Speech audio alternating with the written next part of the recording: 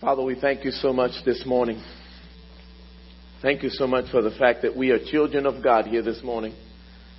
Thank you for the beautiful verses, Lord God, that were incorporated in that song. Verses like John 8:36.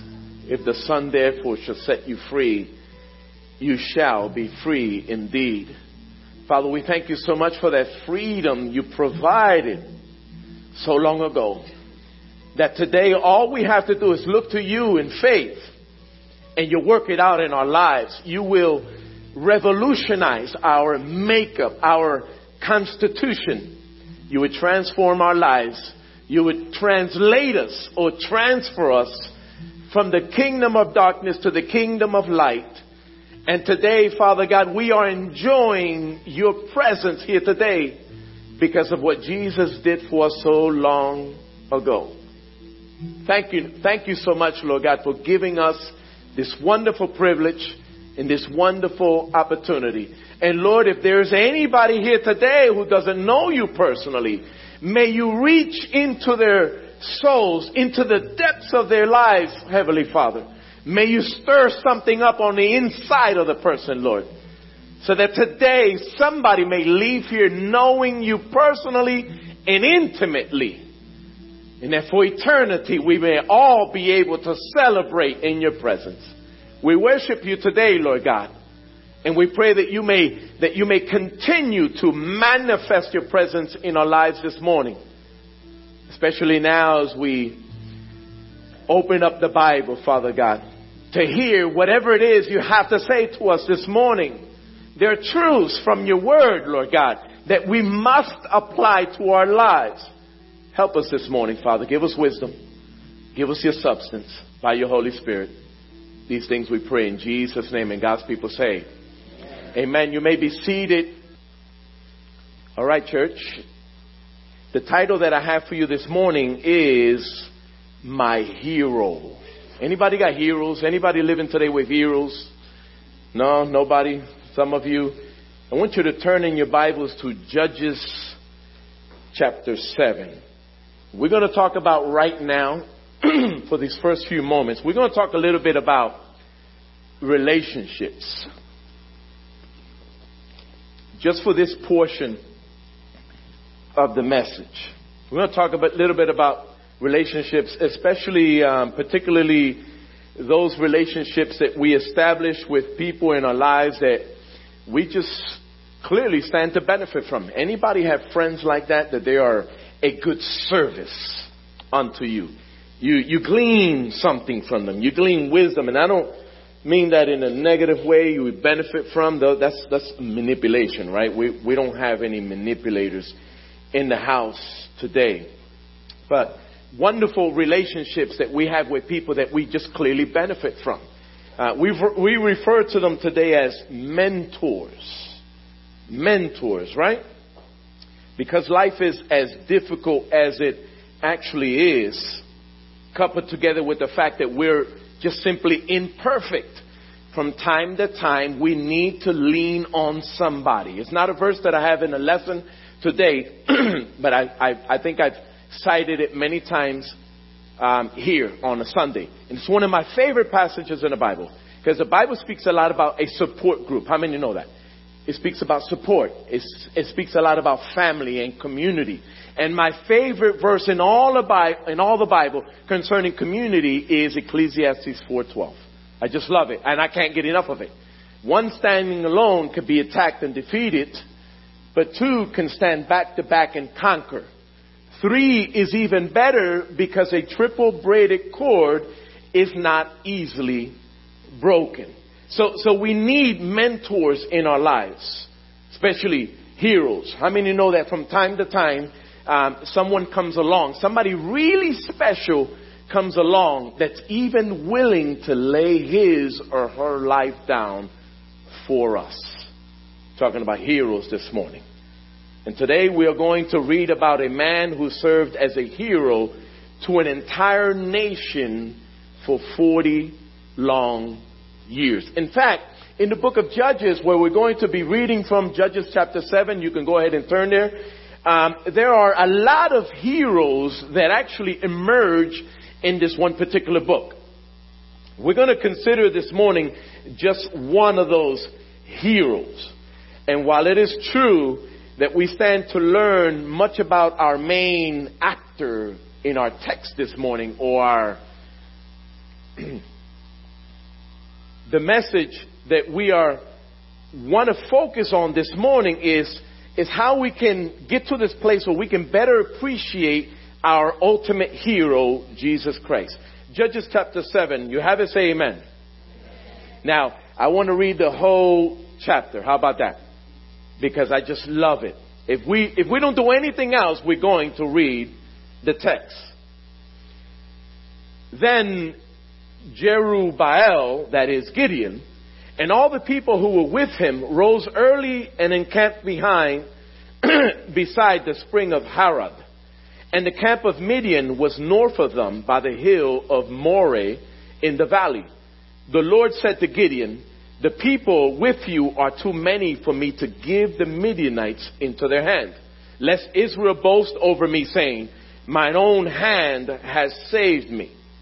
Now therefore proclaim in the ears of the people, saying, whoever is fearful and trembling, let him return home and hurry away from Mount Gilead.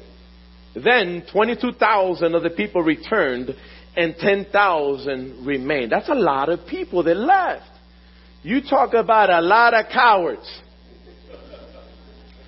I mean, the question was if there's anybody fearful and trembling. That's a whole lot of cowards. That's a whole lot of people. And I mean that in a good way. And the Lord said to Gideon, the people are still too many. Take them down to the water, and I will test them for you there. And any one of whom I say to you, this one shall go with you, shall go with you. And any one of whom I say to you, this one shall not go with you, shall not go. So he brought the people down to the water, and the Lord said to Gideon, everyone who laps the water with his tongue as a dog laps, you shall set by himself. Likewise, everyone who kneels down to drink. And the number of those who lapped, putting their hands to their mouths, was 300 men. But all the rest of the people knelt down to drink water. And the Lord said to Gideon, with the 300 men who lapped, I will save you and give the Midianites into your hand. And let all the others go, every man to his home. So the people took provisions in their hands and their trumpets. And he sent all the rest of Israel, every man to his tent, but retained the 300 men. And the camp of Midian was below him in the valley. That same night, the Lord said to him, now this is a dream, arise, go down against the camp, for I have given it into your hand. But if you are afraid to go down to the camp with Purah, your servant, and you shall hear what they say. And afterwards your hands shall be strengthened to go down against the camp. Then he went down with Purah, his servant, to the outpost of the armed men who were in the camp, and the Midianites and the Amalekites and all the people of the east. Notice it's not just one nation represented here. It's not just two. It says all the people of the east. And the Midianites and the Amalekites and all the people of the east lay along the valley like locusts in abundance. And their camels were without number, as the sand that is on the seashore is abundance.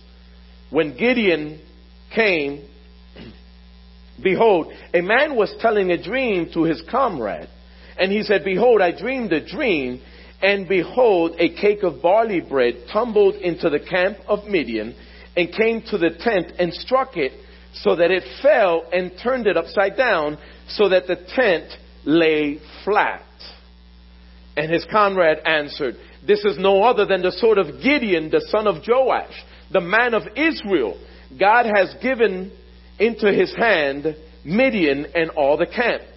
As soon as Gideon heard the telling of the dream and its interpretation, he worshipped. And he returned to the camp of Israel and said, arise, for the Lord has given the host of Midian into your hand. And he divided the 300 men into 3 companies and put trumpets into the hands of all of them and empty jars with torches inside the jars. And he said to them, look at me and do likewise. When I come to the outskirts of the camp, do as I do. When I blow the trumpet, I and all who are with me, then blow the trumpets also on every side of all the camp and shout for the Lord and for Gideon. So Gideon and the 100 men who were with him came to the outskirts of the camp at the beginning of the middle watch. That was night. When they had just set the watch, and they blew the trumpets and smashed the jars that were in their hands, then the 3 companies blew the trumpets and broke the jars. They held in their left hands the torches, and in their right hands the trumpets to blow. And they cried out, a sword for the Lord and for Gideon. Every man stood in his place around the camp, and all the army ran. They cried out and fled. When they blew the 300 trumpets, the Lord set every man's sword against his comrade and against all the army. And the army fled as far as Beth Shittah toward Zerera, as far as the border of that place, Abel Meholah by Tabath. And the men of Israel were called out from Naphtali and from Asher and from all Manasseh. And they pursued after Midian. Gideon sent messengers throughout all the hill country of Ephraim, saying, come down against the Midianites and capture the waters against them, as far as Beth Barah and also the Jordan. So all the men of Ephraim were called out, and they captured the waters as far as Beth Barah and also the Jordan. And they captured the 2 princes of Midian, Oreb and Zeb, I believe. That's how you pronounce it. They killed Oreb at the rock of Oreb, and Zeb they killed at the winepress of Zeb. Then they pursued Midian, and they brought the heads of Oreb and Zeb to Gideon across the Jordan. What an amazing scene was actually taking place right here in this one particular battle. Can you picture it? It says the Midianites and the Amalekites and all the people from the east, they were gathered in a valley, and the children of Israel were just beyond this one particular valley. They were encamped, and there were a lot of people there. You see, it says that the camels and the other various animals that the Amalekites and so on and so forth, that they brought with reason, we're going to get there in just a little bit. They were actually so numerable in number, they consumed the entire land. And by the way, if you read the book of Judges this past week, you probably took note that there was a reason why they brought cattle with them. It wasn't just the Israelites and their cattle that were present, but the army brought their cattle too. You know why? Because it was probably, the impression that I got from reading the book is that it was probably harvest time. And they brought their animals there. And if you read it, you will see that their animals, the ones they brought, were actually consuming harvest.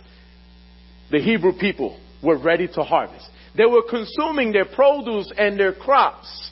So they brought their animals to feed. And everybody was essentially afraid. And when God gave the opportunity for anybody who was fearful and afraid to leave, listen, most of them actually left, leaving 10,000. And then God figured, you know what? There's still too many, because if I perform the work that I want to perform in your lives here today, with all of these people that you have here, they're going to take the glory. Somehow, some way, you are not going to give me the glory. And how many know that sometimes in our lives today, listen, we get some circumstances. Anybody dealing with some trouble here today? Anybody dealing with an issue today? Nobody? Everybody's perfect? No financial problems? No marital issues? How many marriages are perfect here today? Huh? Any sickness among us? We got issues, don't we? My issues have issues. I got problems. I got my wife I'm driving my wife up the walls from time to time. I mean, we got problems. We got issues. And sometimes God allows for these circumstances to invade our lives because He wants to show Himself glorious in our lives. How many know that? And listen, and when God shows up, He shows up. And at the end of the day, He doesn't want us as His people to take any glory whatsoever. You got some troubles in your life here today. And I can tell you from the inspiration of the Word of God that God is looking to do something great in your life. Some of you are alone, and you've been alone for quite some time, and you're wondering whether there's light at the end of the tunnel. I mean, we all have problems like this. Consider the difficulty that they were faced with on that one particular day. They were about to be consumed. I mean, there was an army there. There was just no way in the natural that they were going to win this one particular battle. There was just no way. But how many know that God allowed this scene to unfold, as it were, to show himself glorious? And he did ultimately do exactly that. The problem here, one of the problems that God wanted to deal with, he wanted to bring to an end this cycle that they were involved in on a regular basis. There's a fourfold cycle that's mentioned here in this one particular text. Number one, they were rebellious. In this season of their lives, Jael, Jael, a woman actually led them for 40 years. And during her tenure as leader, they had peace for 40 years. That's a very long time. They had peace because she was a woman of God. But no sooner she dies, the text gives us the clear indication that they rebelled against God. And as a result of their rebellion, they experienced the hand of God, the judgment of God, the punishment of God. The word is retribution because of their disobedience. And they went on like that, according to the text, for 7 years. Can you imagine being oppressed by your enemy for 7 long years? I mean, most of us can't handle a week or two, right? Because it's difficult. When trouble invades our lives, it's difficult to handle. But we have to be empathetic. We have to look into the text and consider the level of suffering that God's people were experiencing during that time for 7 long years. Remember, they were God's chosen nation. They were God's people. And we have to see it as such. And for 7 years, because of their rebellion, they suffered at the hands of the Midianites, the Amalekites, and various other nations that were there. Until one day, they repented, which is the third element of this fourfold cycle that appears throughout the entire book of Judges. They repented, and God heard their cry, and he brought them deliverance and restoration as a result. How many know that God is a loving God? Let me see your hand. Let me see you. God is a loving God. And while it is true, he doesn't promise us blue skies every day of our lives. We're going to go through some stuff. It's going to happen. In fact, prophetically, Isaiah in chapter 43 verse 2, you might want to write that verse down. Isaiah 43 verse 2, he says, when you, and he presents an absolute. The indication is that we're going to go through some difficult times. When you pass through the waters, when you pass through the fire, etc., etc. It should not burn you, and the flames should not kindle upon you, the verse says. And these are wonderful promises from the Lord. The indication is that, yes, I'm going to allow some circumstances to invade your life, but be of good cheer. I have overcome the world, and I will bring about my deliverance in your life.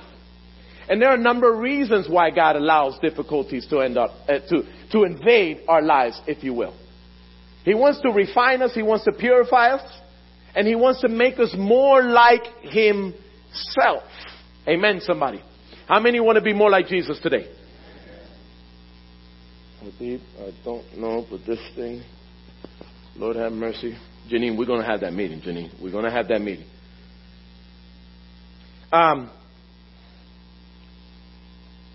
Point number 1. Write this down. A major consequence. A major, Lord have mercy.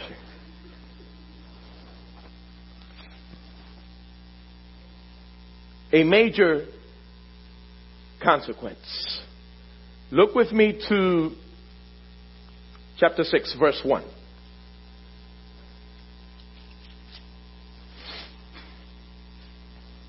It says, the people of Israel did what was evil in the sight of the Lord, and the Lord gave them into the hand of Midian 7 years. And the hand of Midian overpowered them. The hand of Midian overpowered them. And this point, number one, has to do with the acknowledgement of our sin. The acknowledgement of our sinful nature. How many know that it's a reality? Ted said, yes, sir, I know it very, very well. It's a reality. You and I possess a nature that cripples us, that gives us trouble more often than not. And I like Paul's words in Romans 7 because, there you go, he refers to this struggle that we experience in our flesh on a regular basis. There's a part of me that wants to serve God and the other part of me doesn't want to serve the Lord. And sometimes if we are not vigilant, if we're not sober-minded, we're going to get to that verse in a few moments. If we are not on our spiritual P's and Q's, if you will, the enemy will indeed get the best of us. But how many know that God has a plan? Amen. Say that with me. God has a plan. One more time. God has a plan. He always has a plan. As I said to you already, He wants to make us more like Himself. The text does not say that He was responsible for their rebellion. They were responsible for the rebellion. And as a result, they experienced the judgment of God. And the text says for 7 long years they suffered at the hands of the Midianites. Look with me to I read verse 2. Look at verse 11. Chapter 6, Chapter 6, verse 11. It says, now the angel of the Lord came and sat under the terebinth at Ophrah, which belonged to Joash the Abiezrite, while his son Gideon was beating out wheat in the winepress to hide it from the Midianites. What's the point? The point is that times were so difficult because of the Midianites, the Amalekites, and the Noachites, and the... Two people got it. I think two people got it.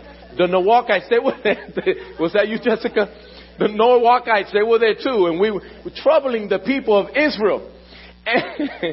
And the text reveals to us the times were so difficult, they actually had to hide their rations. They had to hide their food.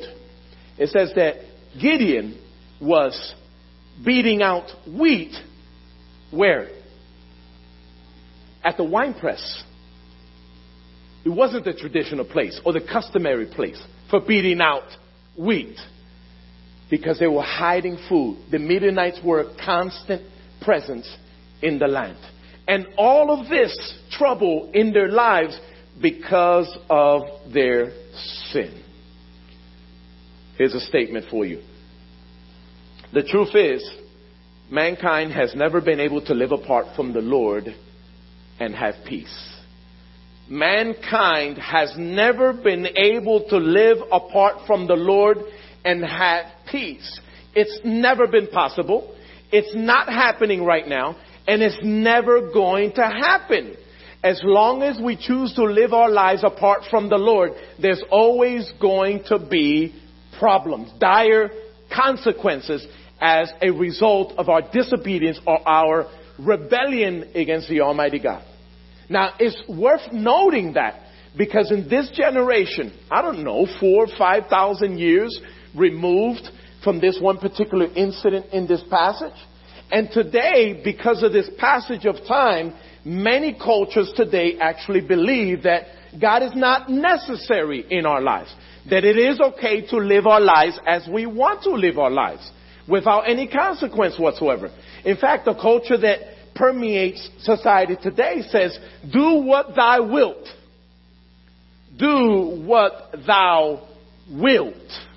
Look that up. Google that a little bit later. I don't have time to get into that. But write those words down. Just like that. Do what thou wilt. And it's one of the clauses or phrases that exist in secret societies today. It's an admonition. It's an encouragement to live life the way you want to live life. However you want to live life. As long as you want to do it with whomever you choose to do it with, without any consideration whatsoever on the consequence. How many know that God lives? God lives. And therefore the standard that applied to his people then is the same standard that applies to you and I today. One day, very soon, we are all going to give an account. How many know that? Philippians chapter 2. We are going to give an account, and every knee shall bow. So there's a direct consequence to sin. You can choose to live life however you want to live life, but know this. You have to be man and woman enough to bear the consequence. Point number 2. The threat was real. The threat was very real. And one of the things that we established from this one particular passage is that the army was large. It was huge. It was monstrous. I mean, the camels couldn't even be numbered. That's how many came flooding into the land. And don't forget that the land was already the land of promise. It belonged to God's people officially by God himself because he gave it to them. And yet because of the rebellion, now they have this massive invading army like locusts. And there's a reason why, prophetically, under the anointing or inspiration of the Holy Spirit, that the author of the book of Judges actually used that particular term, locusts. It's a reason, because locusts come in and they consume. Locusts come in and they destroy. There's no benefit. I mean, some people actually eat those things like really? Chocolate covered locusts. That's what's on the menu tonight. Everybody come on over to my house, to my apartment. You are all invited. All right?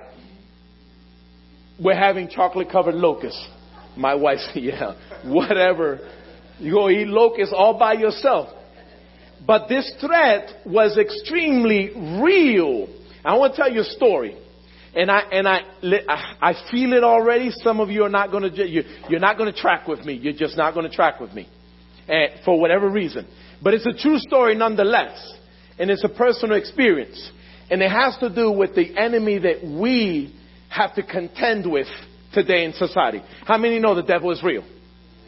All right, let me see your hand. Let me see your hand. You got to work with me. I like participation. The devil is real, right?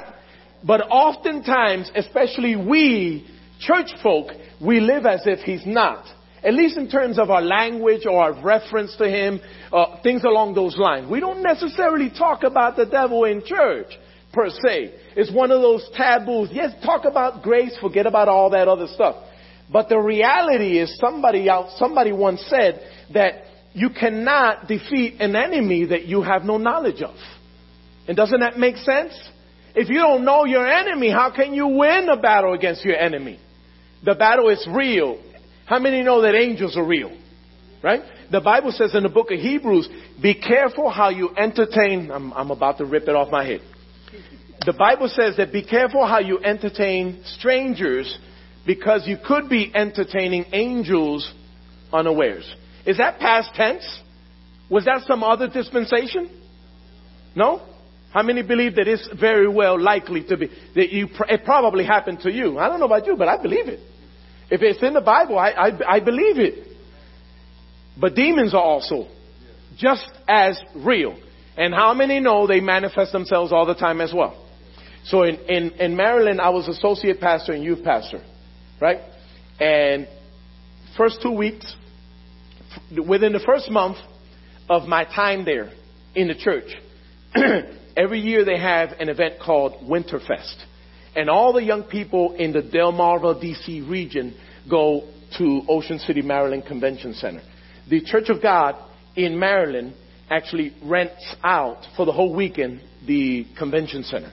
And we packed that thing out. There was 4,000 youth, 2,500 children, little ones like the ones we dismissed, at least 2,000 staff persons.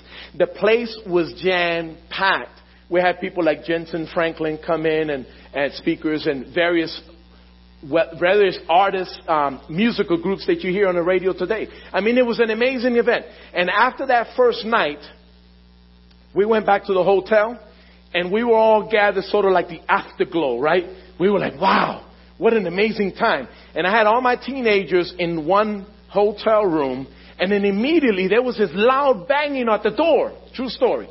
And two of the teens who were getting ready on the other side in the hotel room next to that one, they, Pastor Rick, come quick, come quick. I mean, and they were freaking out. You talk about hysteria. I go out of the room and into the next room, and one of the girls standing in the middle of that room with her hands like this, and she was hissing. She was hissing. Use your imagination. A demon was manifesting itself through her. And guess what? It called me by name. It said, Rick Cartagena, you can't have her. She belongs to me. So the point is only to get across to you that that the enemy is real. You and I are dealing with a real devil. And what does the Bible say? 1 Peter, write this one down. Chapter 5, verse 8. It says, be sober, be vigilant. That word sober in the Greek, I may have said this before, is not a reference to abstinence from drugs or alcohol. Although you could put it in there. It's a reference to your mindset, perspective. Be sober, be vigilant. Because the devil, like a roaring lion, walks about seeking whom he may devour. Let's look at what the Bible says about the devil. Most people think, oh, that's Jesus. That's Jesus. He's texting you. He says, pay attention. Pay attention, Linda. That's what he's saying. So, society today says that the devil is red, that the devil has horns, that the devil walks around with a pitchfork. And the truth is that nothing could be farther from the truth. Nothing could be farther from the truth. Ezekiel chapter 28, verses 12 through 19. I'm not going to read the verses, all the verses. I'm going to paraphrase, make emphasis of the parts that apply. It says, this is God talking about the devil. He says, you were the seal of perfection, full of wisdom and perfect in beauty. You were the anointed cherub who covers. I established you, God says. You were perfect in your ways from the day you were created. He's talking about an angel of the highest rank in this one particular verse. And verse 17 says, you corrupted your wisdom for the sake of your splendor. Listen to Isaiah in chapter 14, verses 12 through 15. How you are fallen from heaven, O Lucifer, son of the morning. How you are cut down to the ground, you who weaken the nations. For you have said in your heart, I will ascend into heaven. I will exalt my throne above the stars of God. I will also sit on the mount of the congregation. I will ascend above the heights of the clouds. I will be like the Most High. Wow, you talk about pride? You talk about foolishness? You talk about evil that entered into the heart of God's precious anointed cherub? He wanted to become like the Most High. But the point is that the devil is real. Jesus refers to him in John 12:31. Write this one down. It says, you are the ruler of this world. Paul the Apostle, 2 Corinthians chapter 4, verse 4. The God of this age. 1 John chapter 5, verse 19 says that the world is under the grip of the evil one. And Ephesians chapter 6, a favorite passage of most of us, reveals that Satan has a seriously structured kingdom. A vast hierarchy exists. You talk about generals and colonels and majors and captains and lieutenants and sergeants and so on and so forth. There's a structure to Satan's camp. And you and I, as God's people, we need to be informed. Because as I stated earlier, failure to understand your enemy almost guarantees our demise. It's the reason why the world is the world. It's the reason why most people are outside of the walls of the church without any faith and without any hope. Because of the failure to understand the existence and reality of the devil. Somebody once said that Satan's greatest achievement was convincing the world that he doesn't exist. And in many ways, it's absolutely true. Point number 3. Lord have mercy.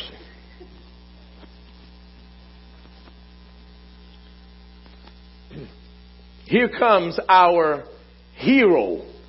Here comes our hero. The passage that we read here today talks about the man of God, Gideon.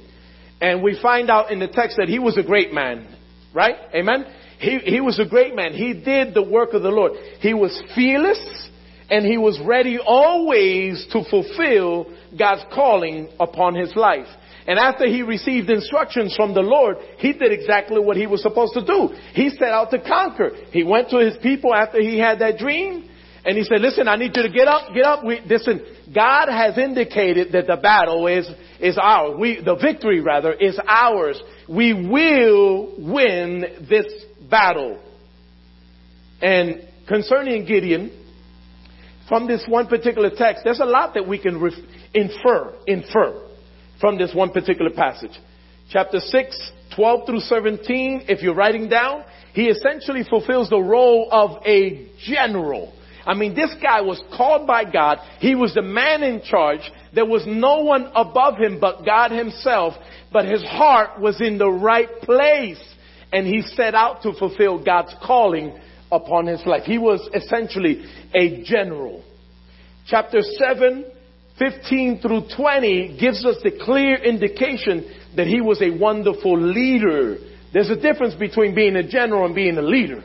See, there's a difference. A general can often dictate to the people and oppress the people, but that wasn't the case with regard to Gideon. He was a leader, which means that he was right there. He received instructions from the Lord, and he was doing everything he could to convey the mind of God, the will of God, the purpose of God onto the people. That's a good leader. Amen? That's the kind of leader that we need among us on a regular basis. Chapter 7, verse 24, and chapter 8, verses 4 through 5 reveal that he was a friend and a provider. After they won the victory over the Midianites, they spoiled their enemy. They're laying around, their carcasses on the ground out there on the field. They had earrings, they had jewelry, and they helped themselves to the spoil. He was a provider to his people. And then finally, this is a special one. In chapter 8, verse 23, it reveals to us that Gideon had an honorable heart. He had an honorable heart. When the people basically said, you know what, we want you to rule over us. And he said, I don't think so, Jack. God's going to rule over you. I know my place. You're not going to get me in trouble. You are going to follow the leadership of the Most High God by His Spirit. So it was a theocracy, not a democracy or some dictatorship. Let's move on. How about our hero? How about our hero today? Our hero, Jesus Christ. That's what the Bible says. Jesus Christ, the Son of the Most High, the Almighty Himself. He was a lily of the valley, the bright and morning star, my shield. He's my shield and my buckler.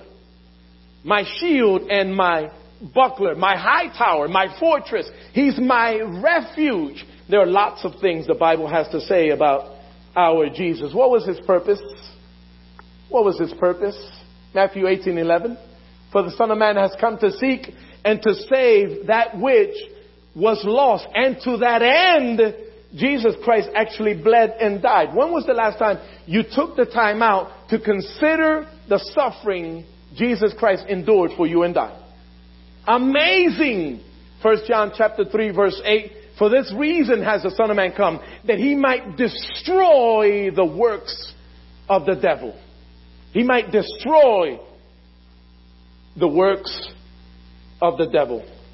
Think about it. Number one, He came to earth to die for us. He came to earth to die for us. That says a lot. And as His children, we need to take the time to unpack that sort of stuff. He's my hero. That's our hero. He's the man. Just think of it.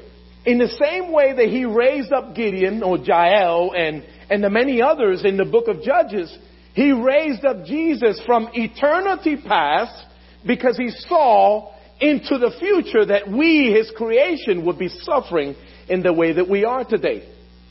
And there was a plan set in motion, Genesis 3:15, proto-evangelium, that one day Christ himself would be God himself would be manifested in physical form. For what purpose? For the purpose of dying for our sins. You talk about a hero. Number two, he suffered at the hands of sinful man. Just think of it. Some people say he didn't have to do it, but he did. No, he had to do it. I'm talking about my salvation here. Jesus had to do it. Why? Because he sovereignly loves us. He would have done anything, and he did, to rescue you and I from the grip of the evil one. Someone once said that even if there were one person on the planet back then, he would have come for just that one person. Do you believe that? Absolutely true. Absolutely true. He would have died because of his amazing love. Some of us come close to loving like that, right? No, not really. But women do. I got to give the women credit. Amen. I got to give the women credit. Because listen, my mother went through hell and back with me. And she was there the entire time. And she demands that I get on the phone with her today. It's like like, Mom, please, I just talked to you 5 minutes ago. Well, I just wanted to know how you're doing. That's the love of a mother. The one love this side of heaven that comes closest to the love of God. She said, how you doing, baby? Mom, do you know that there's a 3-hour difference? I'm in bed. Please.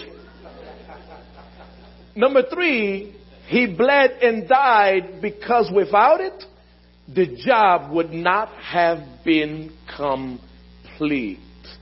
That's my hero. That's my hero. King Jesus. Psalms 24. Lift up your heads, O you gates, even be lifted up, you everlasting doors.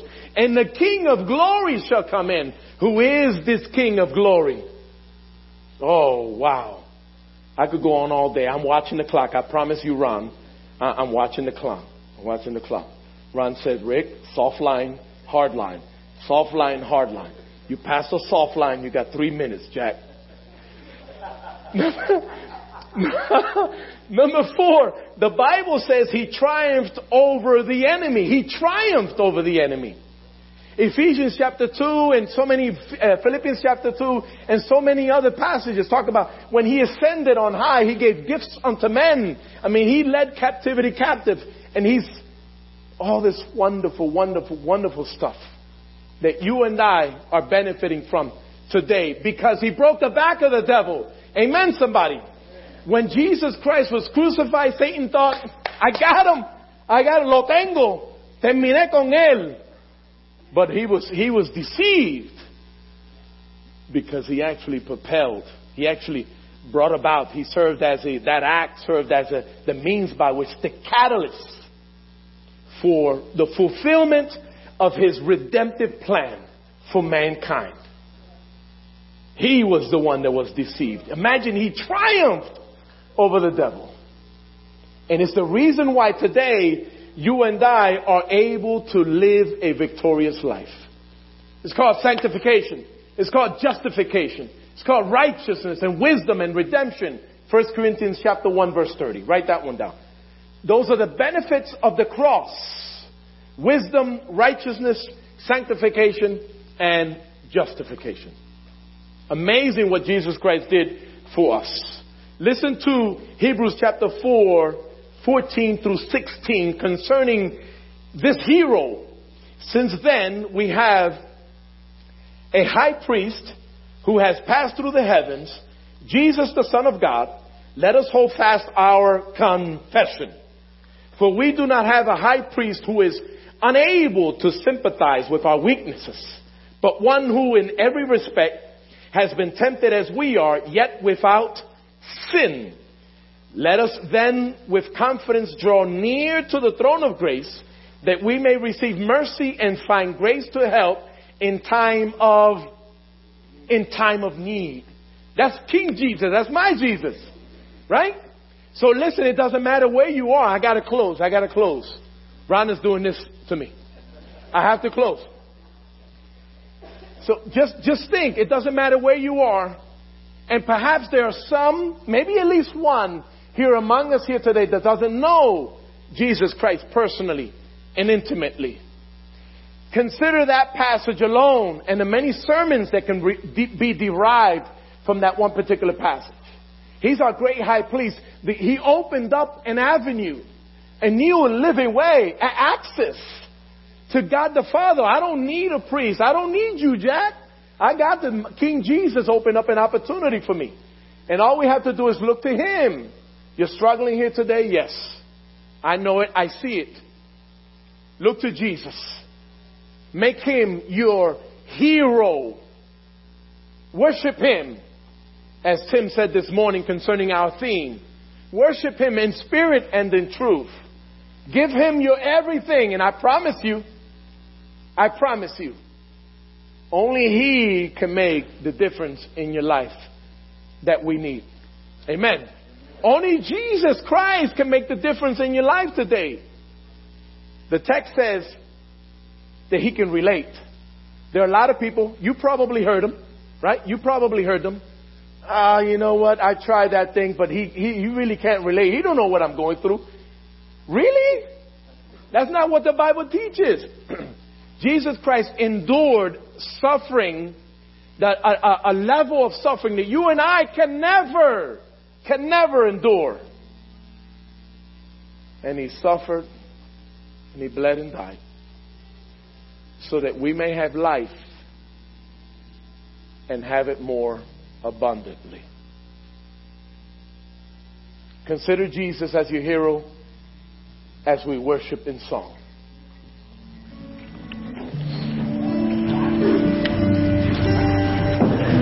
In fact, let's stand. Can you stand? Let's stand.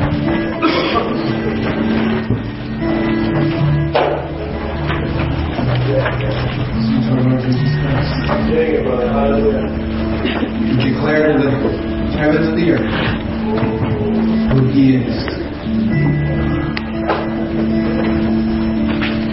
He's holy, holy, holy, Lord God Almighty. Early in the morning.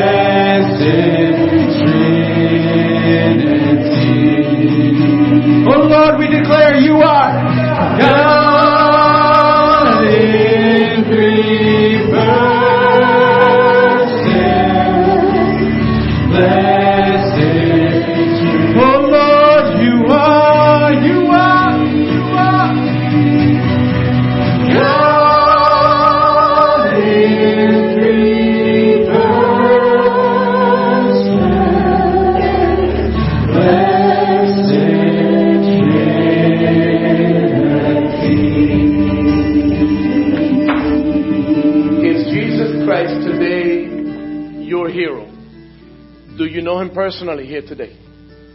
Is He making a difference in your life? Has He made that ultimate difference in your life? If there's anybody here today, I think we would be remiss if we didn't extend this opportunity. If there's anybody here today who doesn't know Jesus and somehow this message has gripped your heart, and you feel like you have to make a move, you have to make a decision, you have to transition away from the way you are living today, and you want this hero in your life. You need a mentor. You need somebody you can confide in, somebody you can talk to. Who better than King Jesus? Today He is here for you. And all you have to do, if there is somebody here, all you have to do is slip out of your aisle. Slip out of your seat, rather. Slip out of your seat. And today Jesus will meet you right where you are. He'll save your soul. He'll write your name in the Lamb's Book of Life. He will lead you, guide you, and instruct you in the way that you should go. Psalms 25, verse 5. He will be that mentor that you need in your life. He's here today. Perhaps you're a believer and perhaps you're struggling. You're here today and you're struggling. You're not confiding in Him the way you used to. Your faith is not where it used to be. And you want prayer today. I want to invite you to come out. Father, we thank you so much this morning. We thank you so much for the gift of life. We thank you so much for the liberty to come to church today. For the liberty to worship you like this in spirit and in truth. For the liberty, Father God, to hear your words of life and to have it make the difference in our lives. We want you, Jesus, to be the heart, to be at the center of our existence, of our lives. I want you to be my hero, Jesus. We want you to be our hero. Please bless us. Please strengthen us. Please be with us as we go our separate ways.